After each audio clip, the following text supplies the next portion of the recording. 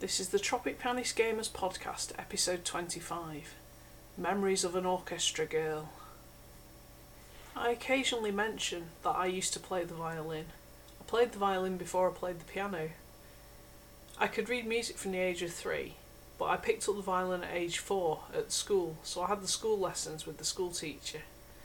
The teacher left a lot to be desired, and in the end she actually screwed up my future as a violinist, because by grade 5 I still couldn't do the vibrato technique.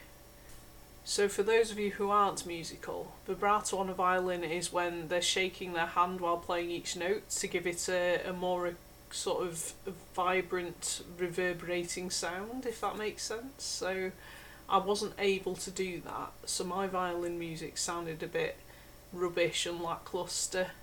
It was too plain, it showed no style or feeling to it, it was just kind of wooden, which is funnily enough what my piano teacher once said to me, that I was too wooden. Obviously I've got the style and the movement now. As a teacher I can teach that, but as a violinist I was stuck, and in the end I ended up resenting the violin and giving it up. That wasn't the intention though. My dad always wanted me to be the next Vanessa Mae. Vanessa Mae was the height of popularity in the mid-90s, and her electric violin, we had her album and we used to listen to it on the way back from the grandparents. I always remember driving back in the dark, my dad with his Vanessa Mae soundtrack on, and we'd be listening to Brooks' Scottish Fantasy or Classical Gas on the way over the Woodhead. The memories were fond, but in the end I couldn't carry on with the violin. I actually ditched the violin for the viola when I was 16 because my teacher, that was private by then, told me that the viola was an easier instrument, so I took what I thought was the easier route, and by the end of my education on the viola violin I was just about able to do a slight vibrato, but it was nowhere near the standard it should have been for a supposed grade 8 standard viola player. I never had the exams on paper. I was the whiz kid who got grade 5 at age 11 on the violin, but I never went further than that. So my private teacher who had me throughout secondary school had apparently fallen out with ABRSM, which was the exam board we generally used, and therefore she would not enter any of her students for their exams with ABRSM, and at the time I believe there was no alternative. Obviously as a teacher now I know there's various exam boards and I could have pursued it myself, but my teacher refused to put me in for any exams. So essentially I had nothing to work towards for a few years, and then when I went to university I actually took first study viola, thinking it was the easy route because piano was my strongest instrument, and that backfired tremendously when I failed performance in first year. But this isn't about university, this is about my orchestra memories. So between the age of 9 and 18 I was actually in my local youth orchestra. I started age 9 in the junior bit of the orchestra, where I was a second violinist. For those not as familiar with how an orchestra works, the string section comprises first violins, second violins, violas, cellos and double basses. And then you've got the brass, the woodwind, the percussion behind. So I was a second violin first, and we were in pairs, so they were called desks, and the one on the outside would turn the pages and the one on the inside was kind of the leader of your desk, so they were in charge of the music, and the one at the front was the leader of the section. When I progressed to first violin, the leader of that section became the leader of the orchestra, so they'd be the ones standing up at the beginning of the concert to get the oboe to tune everybody else. I always wondered why the oboe was used to tune, but apparently the oboe is used to tune because it's the hardest instrument to tune itself, so everybody else finds it easier to tune themselves, apart from the oboe. Being part of the orchestra presented me with quite a lot of opportunities across the years, although I was one of the few kids that came from a local comprehensive kind of standard secondary school. In the orchestra there was plenty of grammar school kids and private school kids and school of music kids, and they all came together to create this community, which was a fantastic orchestra.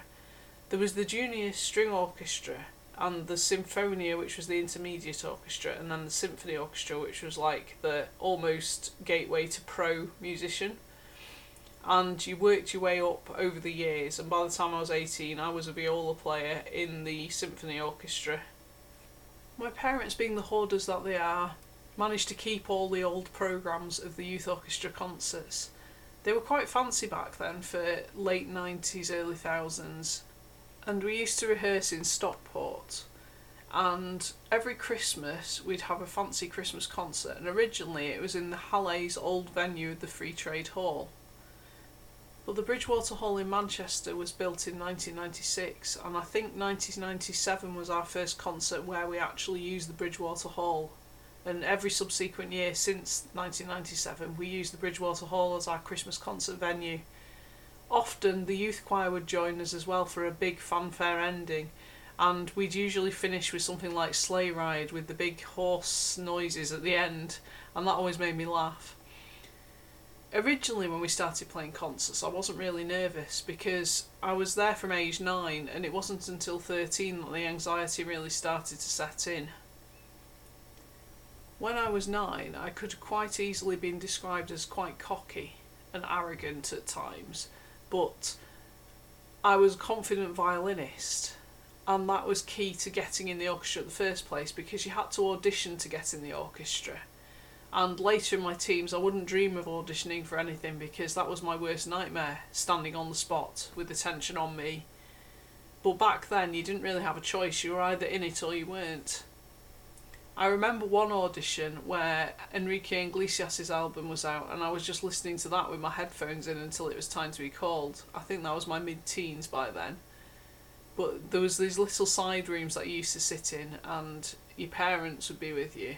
Sometimes it was my mum, sometimes it was my dad, and they'd be encouraging me and telling me I could do it, and I managed to do it. But then obviously anxiety hit when I was 13. Yet I somehow managed to survive the orchestra until I was 18, but once you're in there it's a lot easier to progress. It was the getting in the first place that was the tricky bit, so thankfully I was confident when it all started. The Bridgewater Hall was both nerve-wracking and exciting, but for those of you with anxiety, you know that nerves and excitement is pretty much the same thing. And my most sticking out memory of the Christmas concerts is the one year that BBC GMR decided to record our concert for their radio station.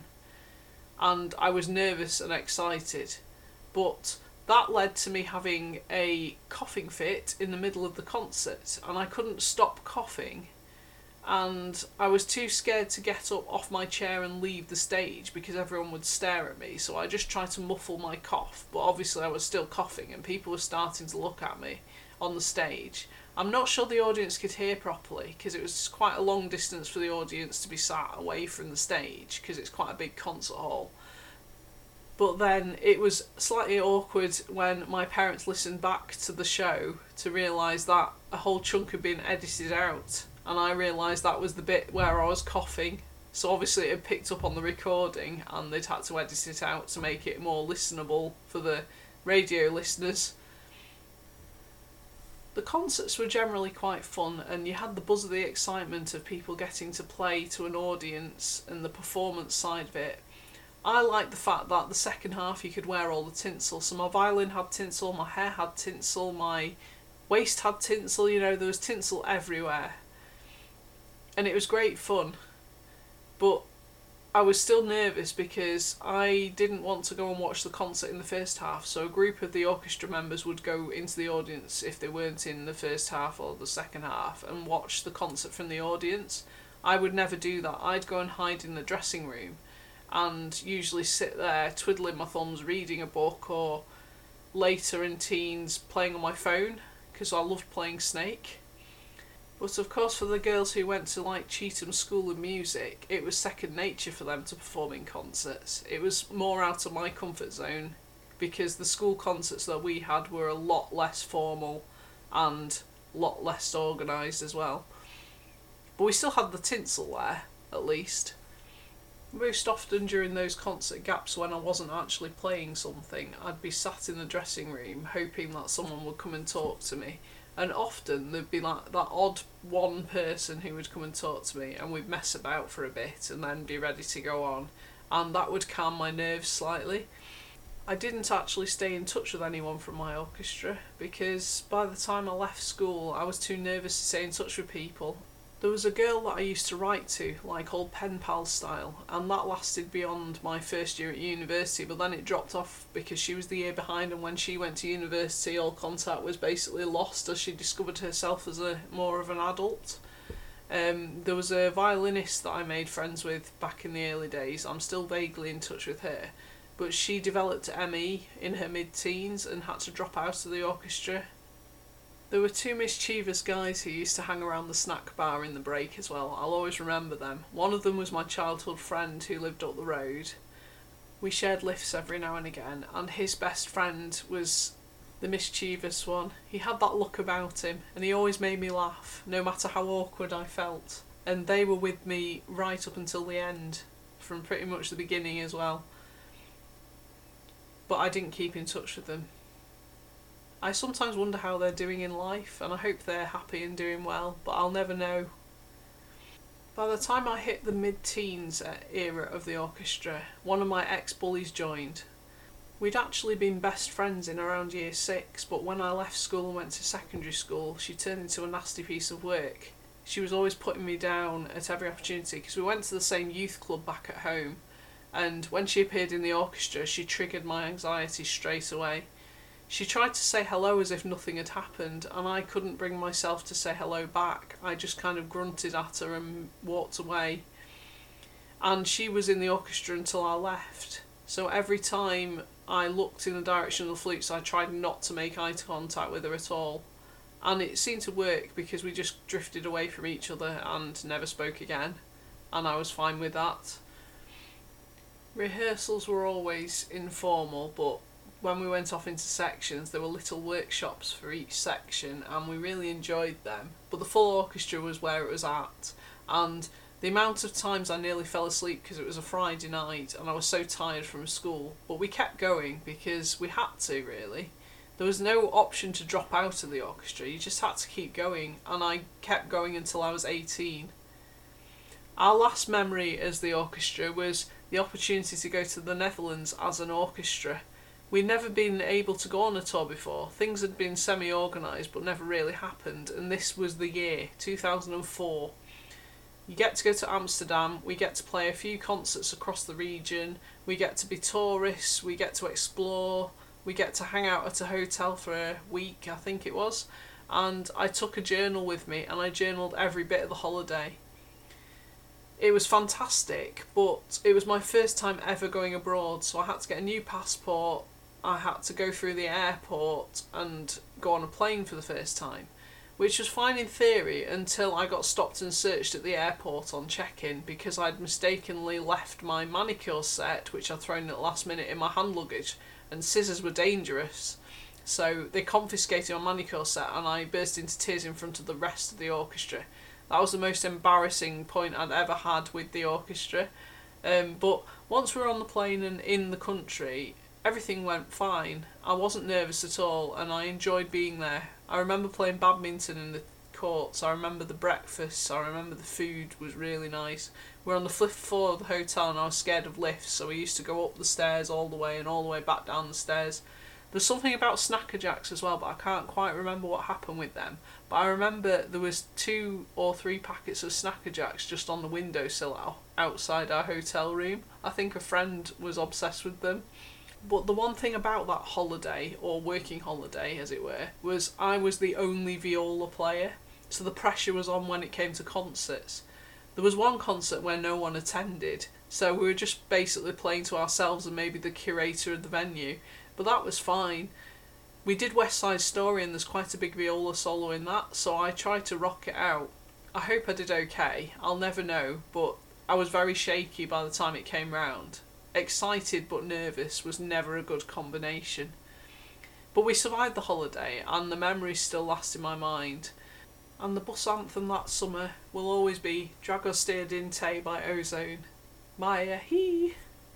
That was my first time away from family as an adult without my parents and with friends. It was fantastic, and it sort of prepared me for what was to come at university, because when I went to university I was terribly homesick for the first week, but I made it work because I knew that it was something I had to do. No matter how anxious I was, I had to get through it, so I just did.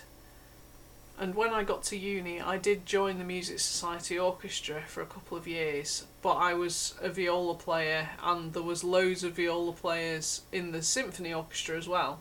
So I lasted about a term, maybe a year in the symphony orchestra, which was the main university orchestra which you had to audition to get into. But I dropped out because I just felt like an outcast all the time. Viola section, there was about 10 of us, which I wasn't used to, being the only viola player in the youth orchestra.